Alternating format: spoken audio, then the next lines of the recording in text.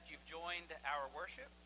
We have a pretty good crowd here this morning, and we know due to COVID that we're still undergoing a difficult time, and we anticipate and look forward to the time that we will have a full auditorium again. If you would, let's sing together number 381, Years I Spent in Vanity and Pride. Years I spent in vanity and pride, caring not my Lord was crucified, knowing not it was for me he died on Calvary. Mercy there was great and grace was free, pardon there was multiplied to me, there my burden soul found liberty at Calvary. By God's word at last my sin I learned, then I trembled at the law I'd spurned, till my guilty soul imploring turned to Calvary. Mercy there was great and grace was free, pardon there was multiplied to me, there my burden soul found liberty at Calvary. Oh, the love that drew salvation's plan, oh, the grace that brought it down to man, oh, the mighty gulf that God did span at Calvary. Mercy there was great and grace was, pardon there was multiplied to me, there my burden soul found liberty at Calvary.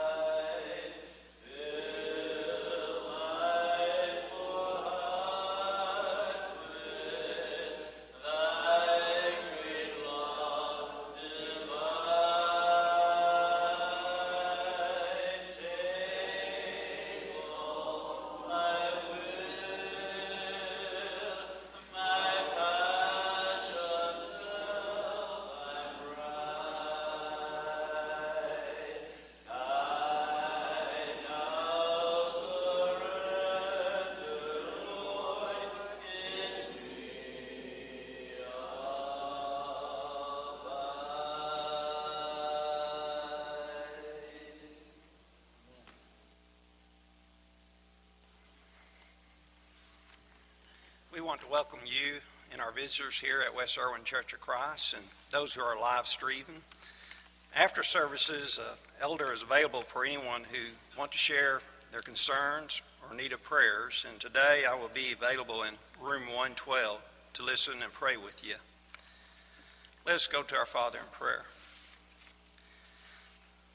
Father, we humbly come before you, who created the universe and us within 6 days. For you are the good and great shepherd who provides your sheep with the eternal bread of life that brings true and lasting joy. We thank you that in Jesus' life, his death and resurrection, we see your love, mercy, forgiveness of sin, and victory over death. Father, we bring these names to you now who are hurting from sickness, sorrow, or way down with the days of loss of income and jobs. We ask that your peace and comfort be upon the children who lost their mother, a friend of James and Connie's Sublette daughter. We also pray for your healing touch be upon Janice Hardaway, Larry Murphy's brother, Dennis Murphy, and his wife and their daughter, Hayden. We pray for Debbie Jones, Dale and Dot White's daughter, Laura, Ralph Henderson, Fred Powell, Jody Albritton's mother, Lynette Hughes, and sister Amy Hughes, Gwen Chandler's brother, Royce Jenkins, Lauren DeVallis' dad, Ronnie Brown, and all others that are on our prayer and care list.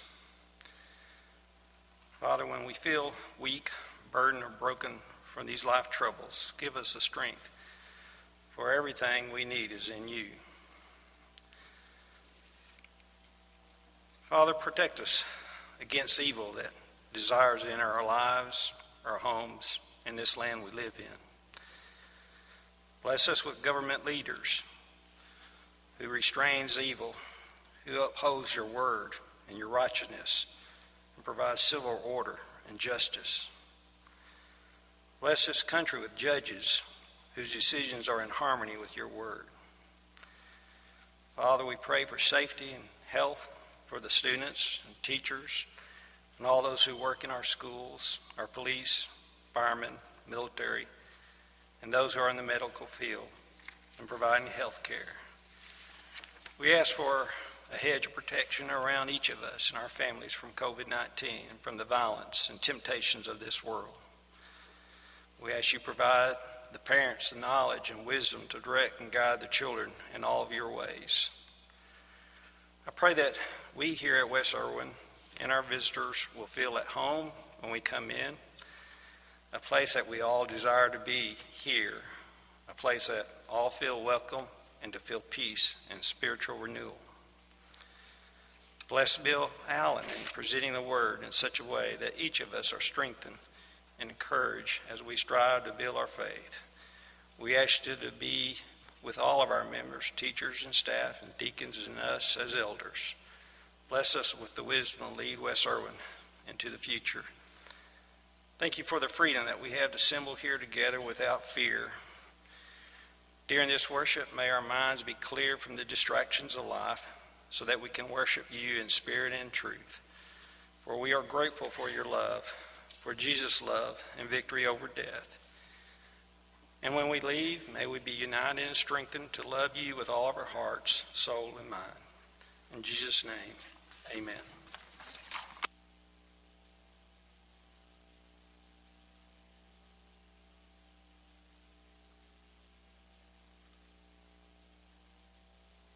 It is because he was crucified for our sins that we can sing hallelujah.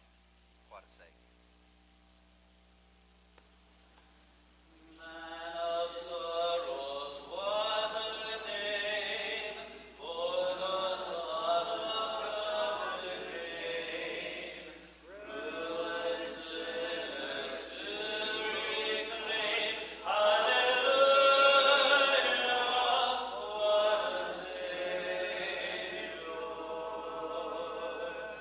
Guilty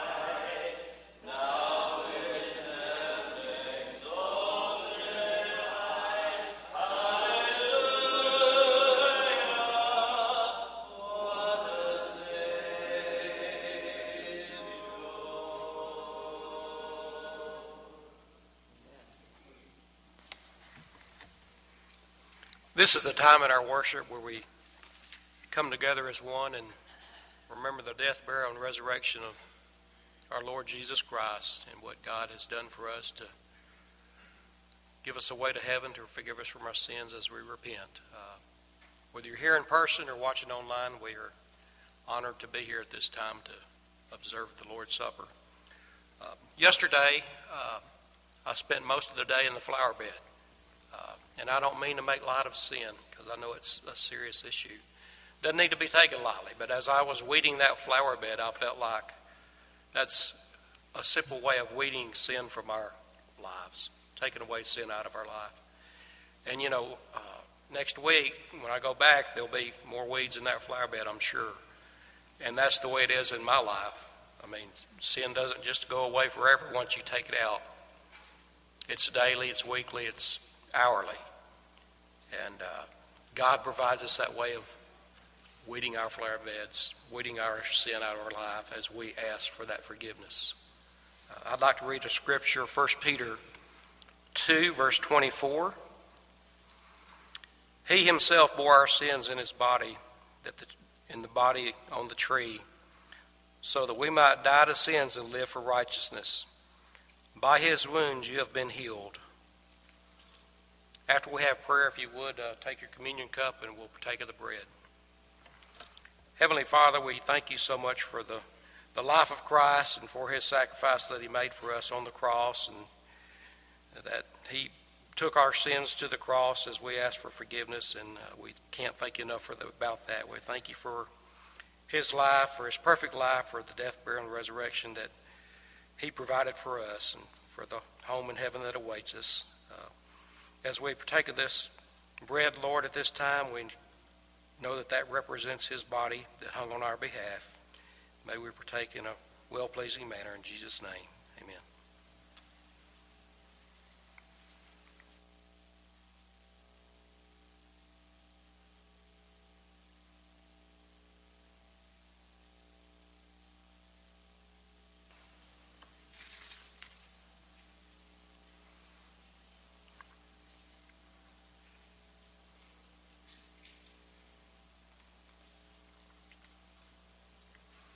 And I'm going to read from 1 John 1, verse 7. But if we walk in the light as he is in the light, we have fellowship with one another. And the blood of Jesus, his Son, purifies us from all sin. Let us pray. Heavenly Father, we again come to you and thank you for Jesus. We thank you for the sin that he took to the cross on our behalf. We thank you so much for his blood that washes our souls clean as snow, as white as snow. And we thank you for that forgiveness. And as we realize that we have sin in our lives, and we come to you through prayer and also to others that we've offended and ask for forgiveness. And we know that we'll have a home in heaven because of the sacrifice that Jesus made for us. Be with us as we partake of this fruit of the vine. In Jesus' name. Amen.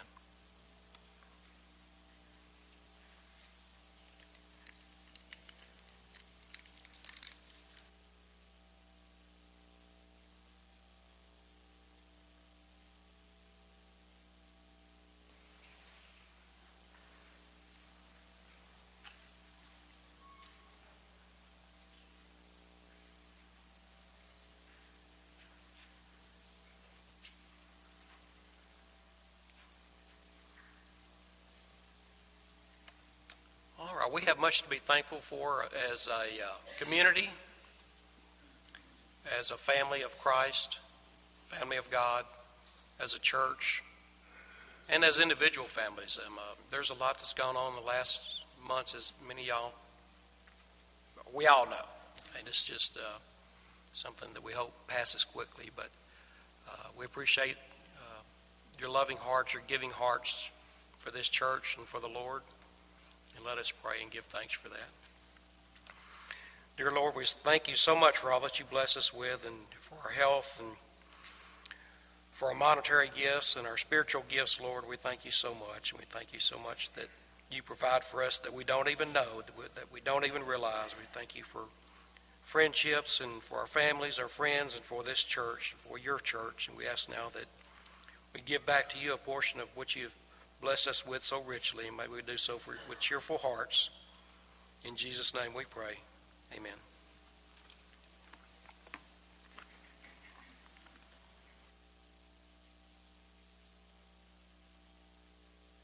People are dismissed at this time for their classes.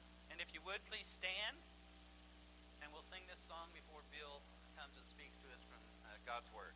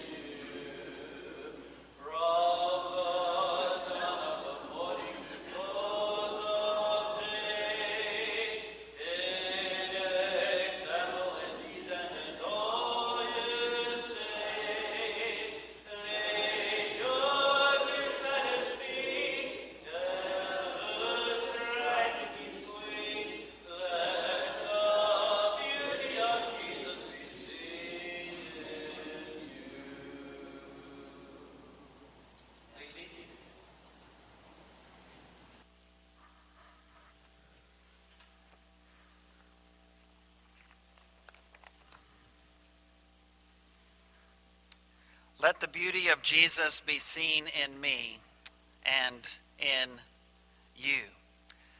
Really, that's a great call to what our message is about today in this What I Believe in Why series. Today, we ask the question, biblical morality, out of style? And my answer to that question may surprise you. Yes. Yes, it is out of style.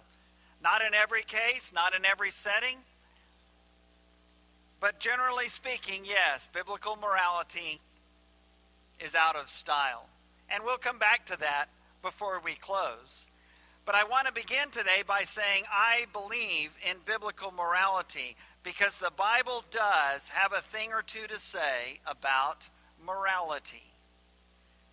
We can pretend that that's not the case, and it seems like if we want to fit in with our culture, if we want to fit in with our society, then that would be a good option, is to pretend that the Bible really doesn't say much about morality, or we could try to say, well, what the Bible does say about morality is really out of style. And so we don't have to follow it anymore. And yet we sing songs that are prayers such as, purer in heart, O God, help me to be. Several of the scriptures that we'll have, that we have on our outline today, are speaking about lists of good things or bad things that Jesus says come from the heart. And so we pray, purer in heart, O God, help me to be. And the reason why that is difficult is because there is sinfulness and there is evil in the world, just as our shepherd David Wicks reminded us of during our shepherd's prayer time. And we're concerned about our families, we're concerned about our land, we're concerned about our country, we're concerned about our church. Because evil is so powerful and so present.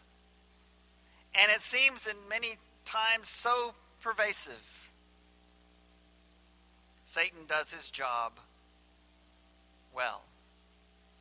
But even if it is out of style, I believe in biblical morality. I believe that what the Scripture has to say about how we should live our lives is significant. And that it's not just there to make the Bible thicker. It's actually there because this is how God wants us to live. This is how he wanted them to live in Old Testament times. This is how he wanted them to live in the time of Christ. This is how he wanted the New Testament church to live. And this is how he wants us to live today. These are the values that he wants us to have. And this is the lifestyle that he wants us to live. I believe in biblical morality because the Bible does have a thing or two to say about it. And so this morning I want us to consider that call to biblical morality. And whether you're here or whether you're watching online live or perhaps recorded through our live stream page or our Facebook pages, I hope that you'll be able to consider the things that we say today, that we base in the 10 Commandments, or at least 6 of the 10, that really feed back to the first commandment as well. And so I want us to say, first of all, that biblical morality is commanded. It's commanded. That's not a very popular word these days. We don't like commands. We don't like people telling us what to do. We certainly like to be able to make our own choices and decisions in life without feeling like someone else has told us this is how we're supposed to live, or this is what we can or cannot do. And yet none of that kind of thinking is found in Scripture. Only from the words of the adversary, Satan, starting in the garden with Adam and Eve. No, you won't die. You'll just be like God. You'll be able to call your own shots. That's why you should eat of this fruit that he told you never to eat of. He continues on through the people of the Old Testament times. And then when Jesus comes on the scene, he tempts Jesus specifically. But then he continues to tempt him throughout his life, even on the cross, still tempting him to move away from the will of God. And yet Jesus remained faithful. And we see that today. Biblical morality is commanded. And those commands are relevant today. And I want us to take a look at those. And I want us to base, again, this message today on biblical morality from 6 of the 10 Commandments. We find the 10 Commandments in Exodus 20 and in Deuteronomy 5. And I love how Exodus 20 begins because it's a powerful I am statement from God. He says, I am the God who delivered you. I'm not giving you these commandments so that you'll obey them, so that I'll deliver you. They are based in the deliverance of God that has already taken place. Even in the Old Testament, even in the law of Moses, that's the case. And so God says, I'm the one who delivered you. And the very first of the commands is, you shall have no other gods before me. I will be your only God. And the rest of them feed off of that. But as I've said before, it's always interesting to me to consider that there are more of the 10 Commandments that are geared for how we relate to one another than there are those with how we relate directly with God. Because the first 4 are really about being obedient to God and what that looks like in some specific ways. But then the last 6 are what it looks like to love your neighbor as yourself. To let the beauty of Jesus be seen in me for us. Although, of course, not in Moses' day.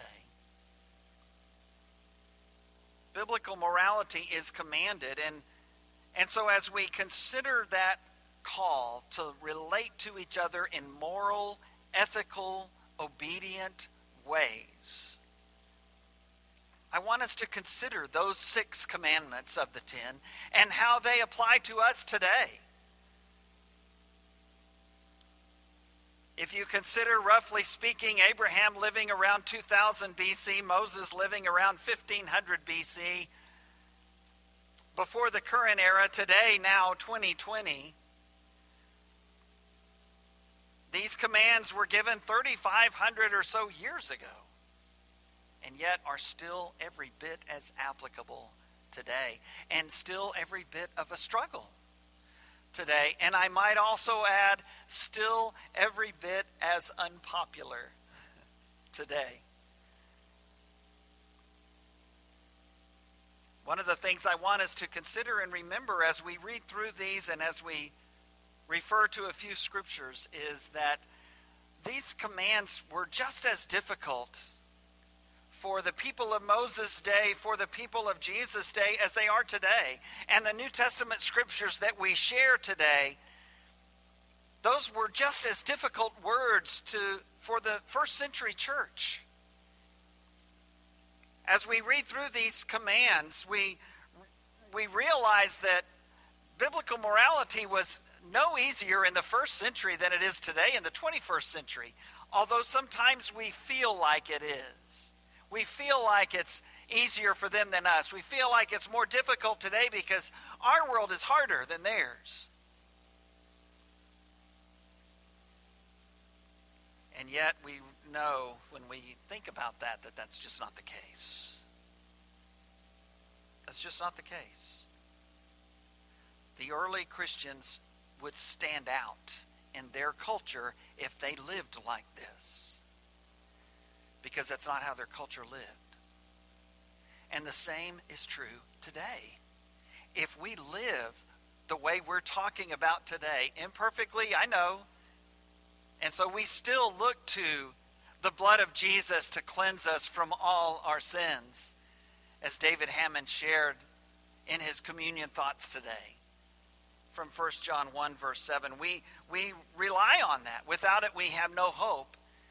That being said, we still are called to live this way. And so we do everything we can to be faithful to that, and we will stand out. It will not be popular in our culture, and people will notice, why do you live so differently?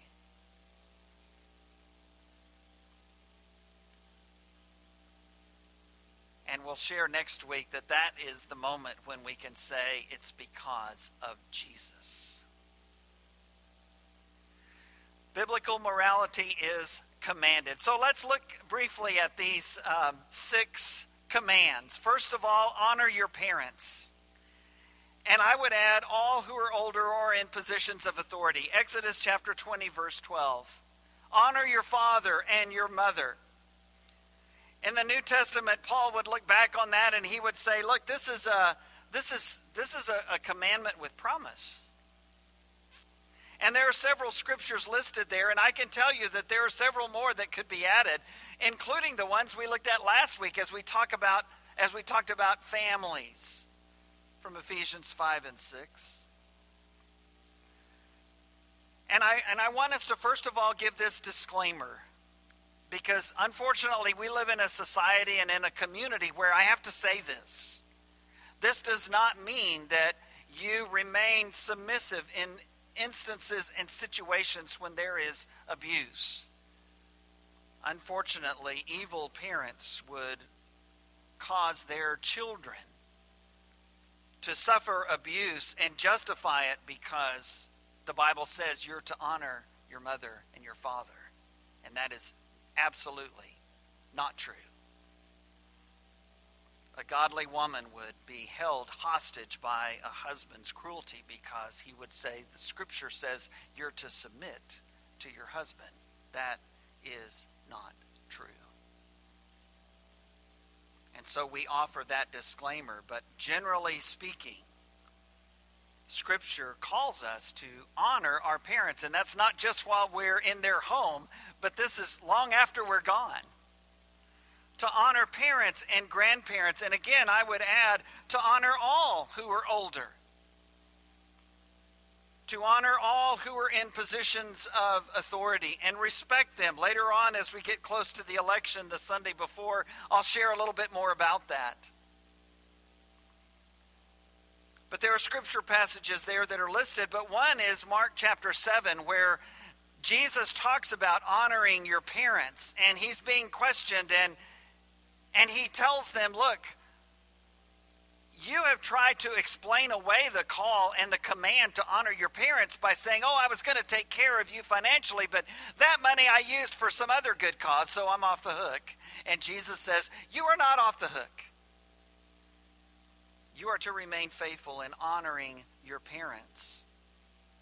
And all who are older or in positions of authority, it doesn't mean we always agree with them. It doesn't mean we don't have, invigorated discussion and debate.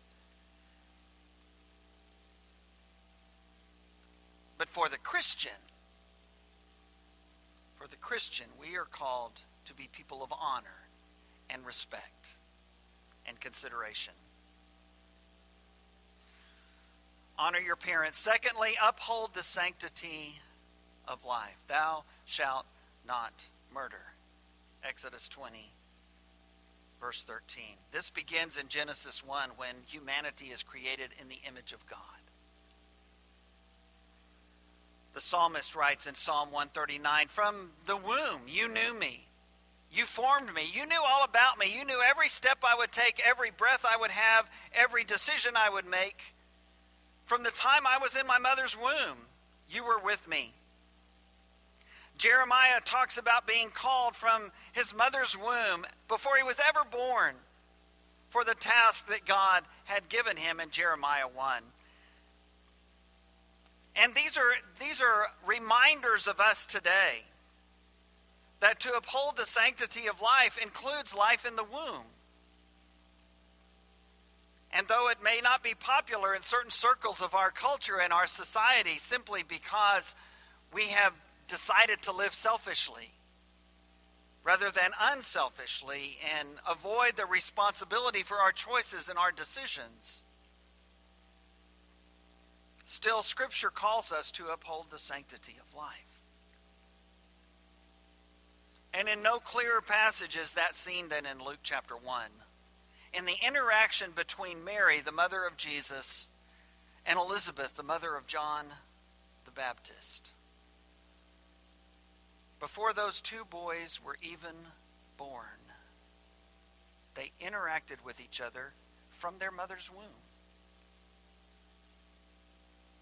Elizabeth praising Mary and the child that was inside of her, saying that when the moment you spoke, the child within me leapt for joy upon hearing the sound of your voice. John himself, as the angel spoke to Zechariah in Luke 1, would be filled with the Spirit from his mother's womb. An amazing, incredible statement. Abortion is a blight on our society, and it has caused us to devalue life overall. It is a sin that is certainly forgivable, as all sins are, if we would repent and turn to God. And God can use it for our good. But we must never be shy about upholding the sanctity of life, whether it's life in the womb, whether it's a life of a disabled child or adult, whether it's life of an elderly person, whether it's life of someone that is just in our way. Thou shalt not murder. Jesus himself speaks about the sanctity of life and speaks against the sin of murder in Matthew 15 and in John 8 and other places in the New Testament we see that there. Uphold the sanctity of life.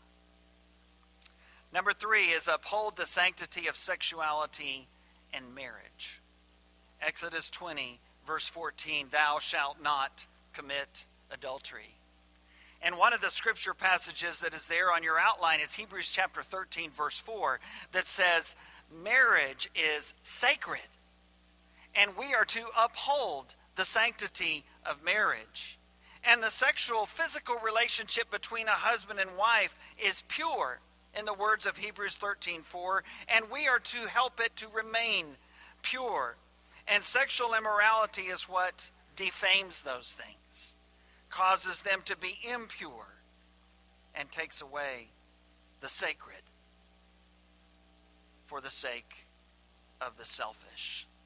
Lots of scripture passages there, including ones from Jesus in Matthew 5 and 19 and Matthew 15 and Mark 10, where Jesus speaks out about the sanctity of marriage and the sanctity of the physical sexual relationship. Going so far in Matthew 5 that he says it starts in the heart and it starts in the mind.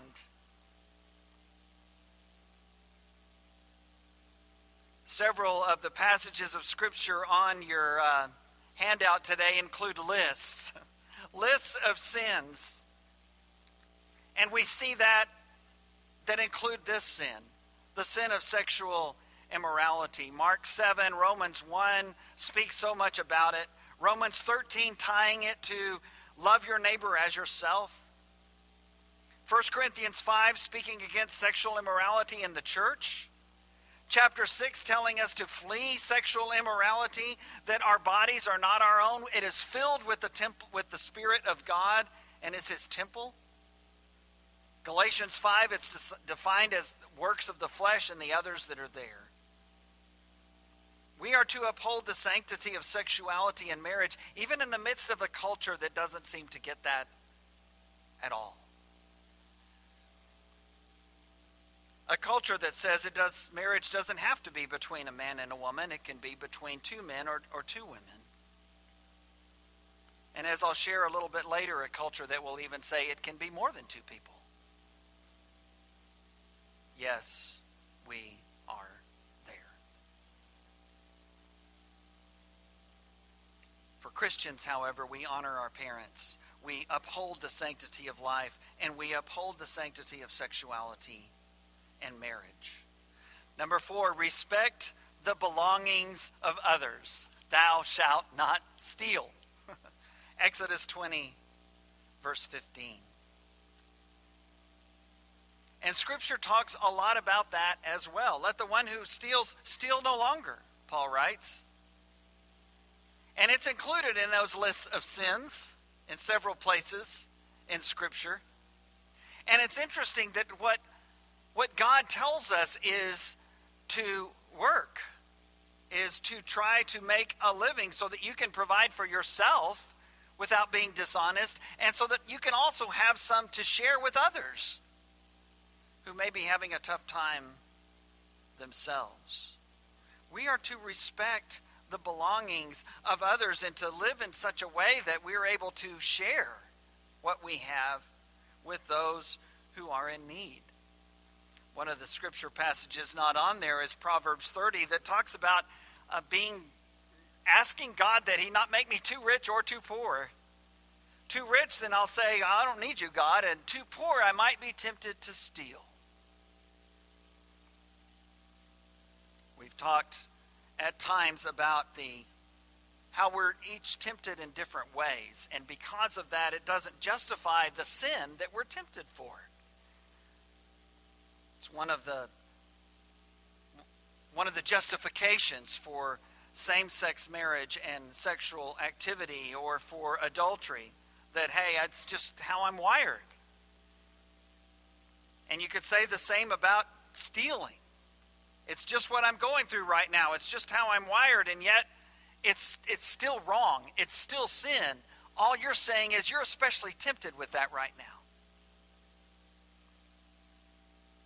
And yet the command is still there. Thou shalt not steal.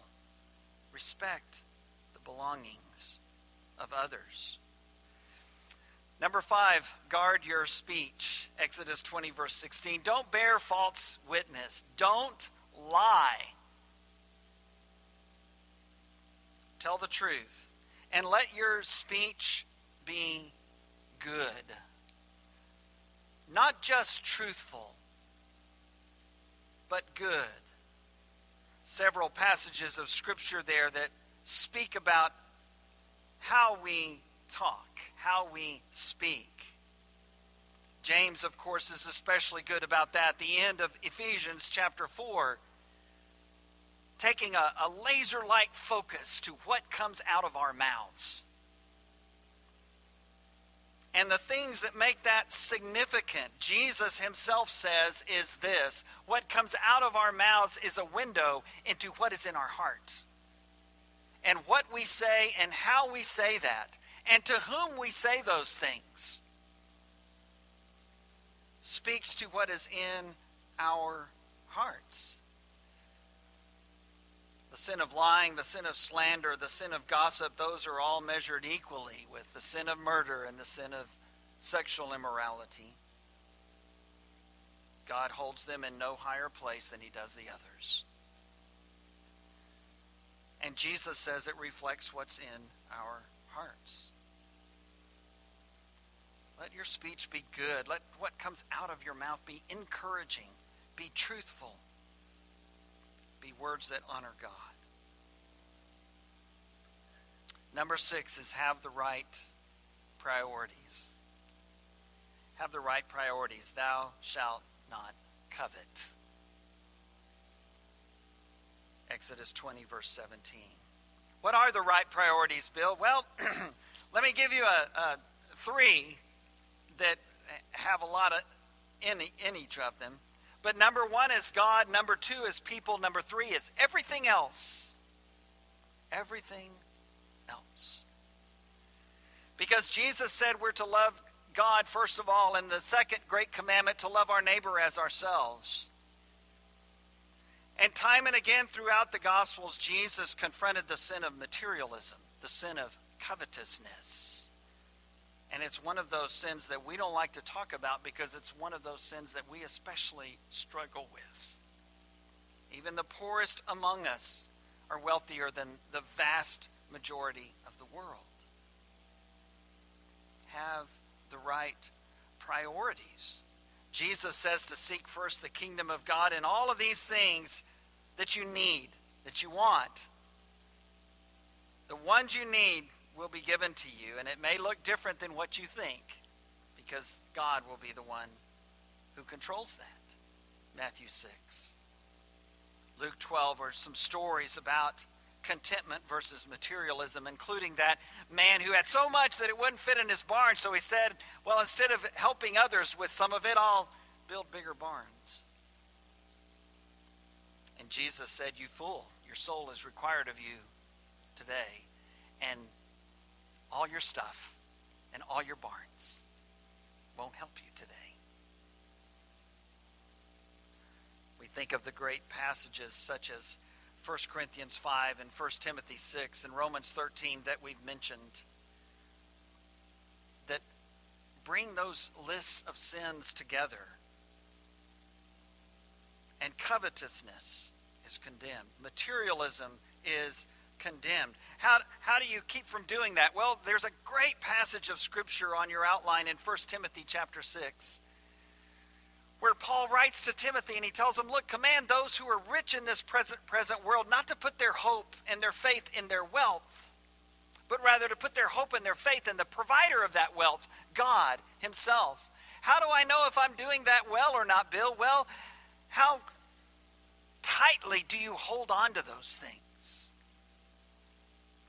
Paul tells Timothy, encourage them to be good givers, to give of their means, to provide for others, because that is a great way of acknowledging, I'm not all about my stuff.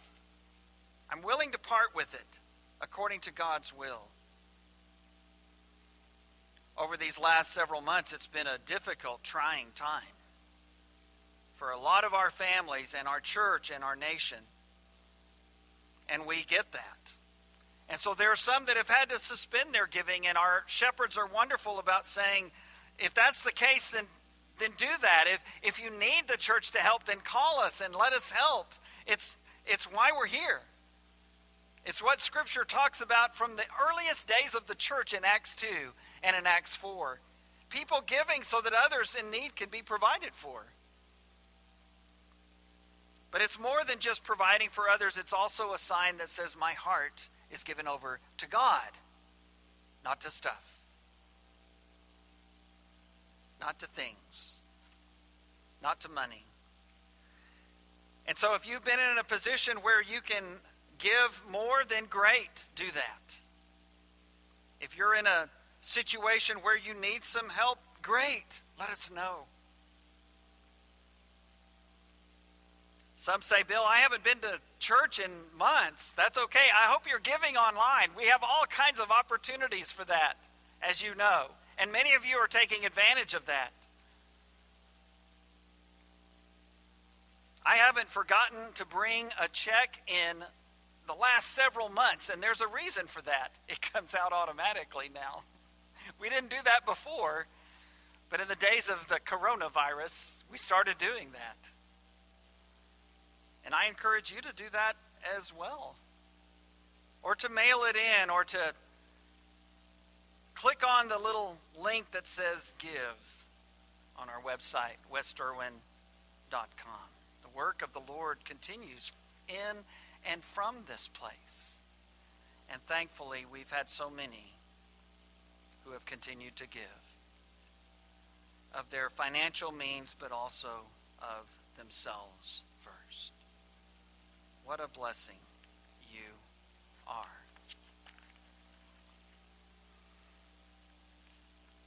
Well, what about those points of biblical morality? They all come from Scripture. By its very definition, biblical morality is based on the Bible.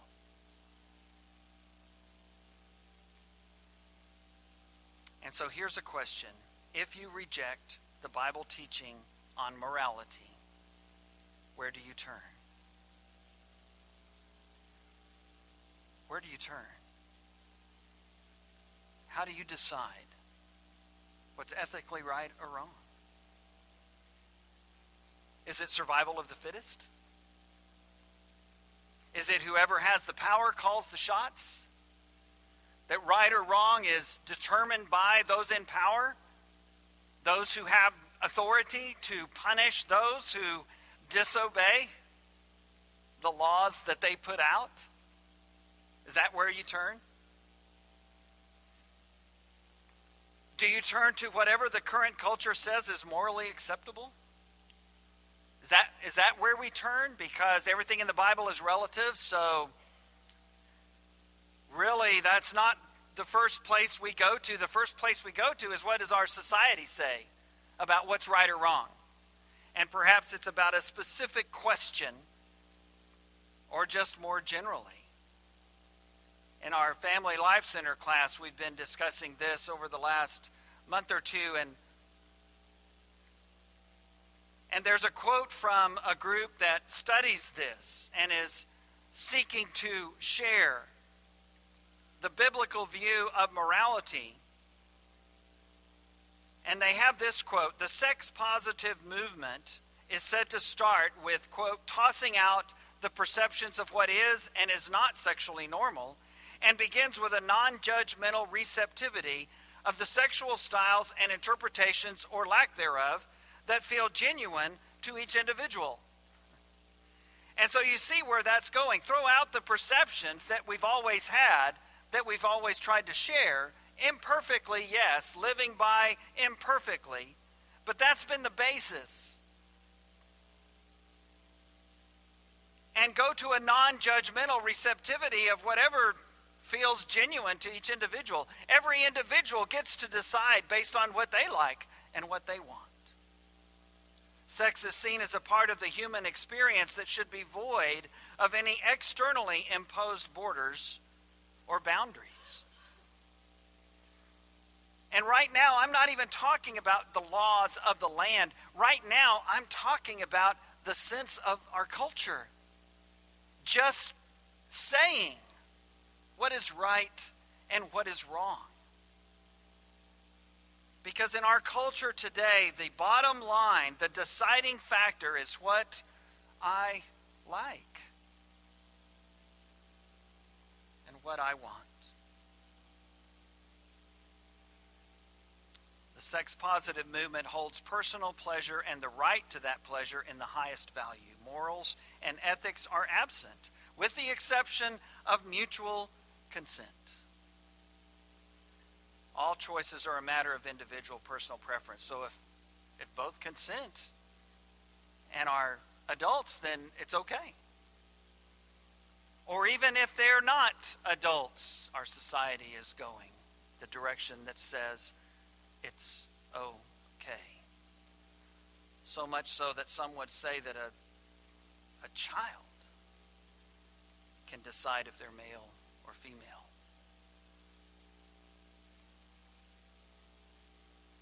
And if this is all true, then of course homosexual relationships in marriage are not wrong, not just not illegal, that's a different question, but not wrong.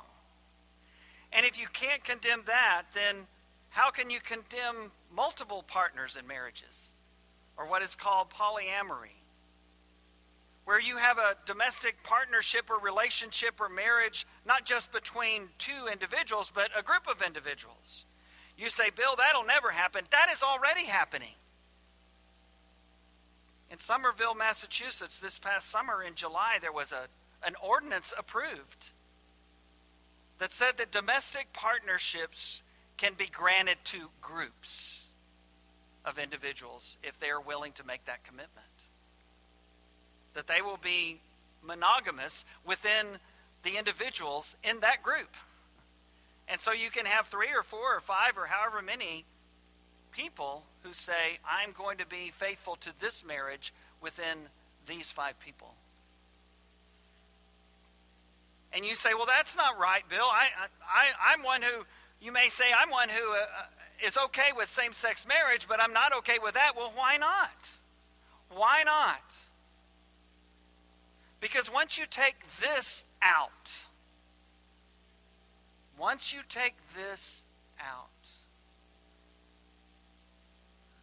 that's where you go. Because they're also consenting adults.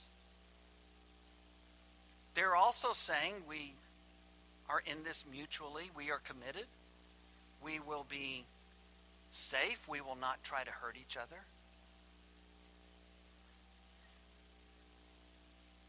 If you reject the biblical teaching on morality, where do you turn? Where do you go? To define your ethics.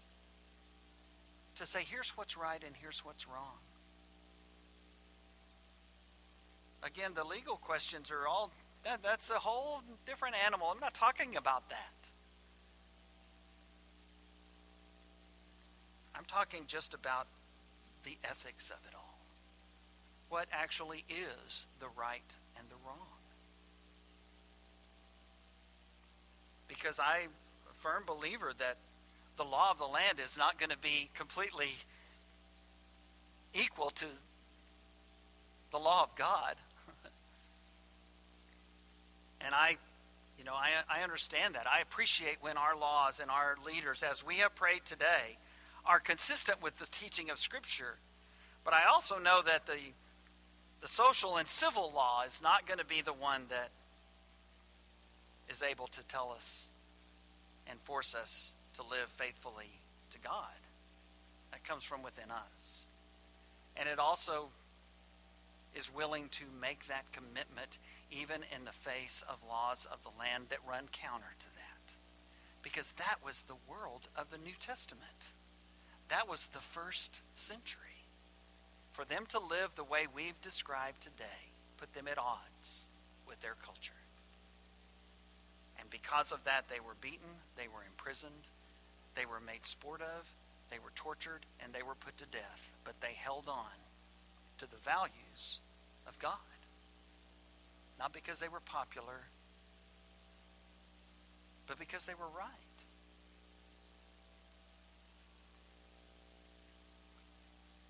As we begin to close today, I want us to be sure and make this statement. Because this is the gospel. Immorality can be forgiven. Immorality can be forgiven. Biblical morality is, I believe, commanded. And I believe it is sinful to not hold on to that and be faithful to that. But I'm also here to say immorality can be forgiven. And so the one scripture I do want us to turn to and read today is 1 Corinthians chapter 6, verses 9 through 11. 1 Corinthians 6, verse 9. Or do you not know that wrongdoers will not inherit the kingdom of God? Do not be deceived, neither the sexually immoral, nor idolaters, nor adulterers, nor men who have sex with men, nor thieves, nor the greedy, nor drunkards, nor slanderers, nor swindlers will inherit the kingdom of God. Those are thou shalt nots, and every single one of them is just as significant to God as the next one and the previous one. And God says you cannot live this way and do these things and go to heaven. You can't.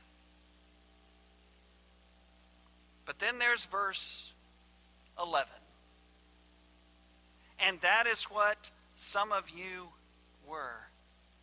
But you were washed, you were sanctified, you were justified in the name of the Lord Jesus Christ and by the Spirit of our God. You read that list and all the other lists in Scripture of sinfulness. And Paul would say, you there in Corinth, in the church, you all have that in your background. Some of you struggle with it still today. And I'm here to tell you that at West Erwin Church of Christ in Tyler, Texas, in 2020, we have all of those things here in our church too. And we struggle with those things. Because to be a Christian doesn't mean that you don't suffer temptation, nor does it mean you don't sin. It simply means that you have been washed. You have been justified. You have been sanctified, set apart to live according to the values and the morals and the ethics of God. And even though we fall and even though we struggle, we are washed in the blood of the Lamb. We are forgiven. And we are set apart to share all of the successes and all of the failures in our lives with others so that they can experience the same salvation. Bring Christ your broken life, so marred by sin, he will create anew. Whatever it is that you still struggle with, he will create anew and make whole again. Biblical morality may be out of style. The answer to the question we started with, is biblical morality out of style? The answer is yes. Yes, it is. Biblical morality may be out of style, but it will never be out of date. It may not be popular. But whatever the time, whatever the country, whatever the society, it will always be right. It will always be God's will. I believe in biblical morality, and I believe in the death, burial, and resurrection of Jesus. Today, if you need that saving grace, come as we stand, sing our song together. Bring Christ your broken life, so marred by sin, he will create anew, make whole again.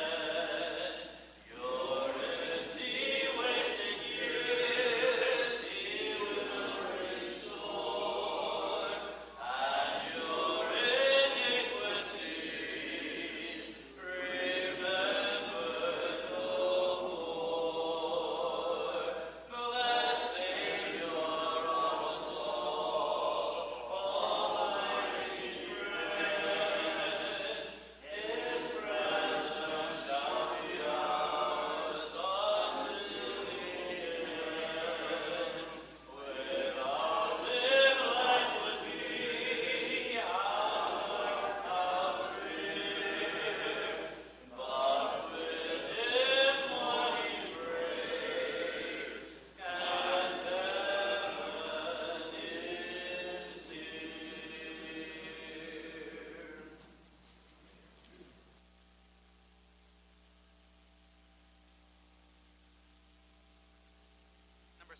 Jude 8.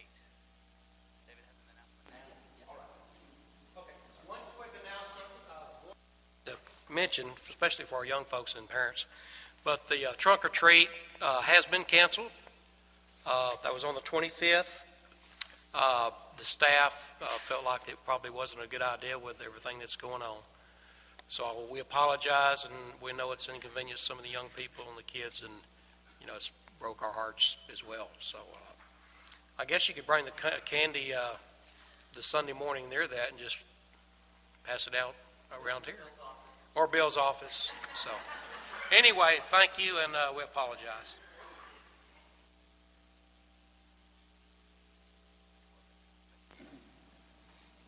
We'll sing the first verse of this song, and then we'll be dismissed in prayer. He took my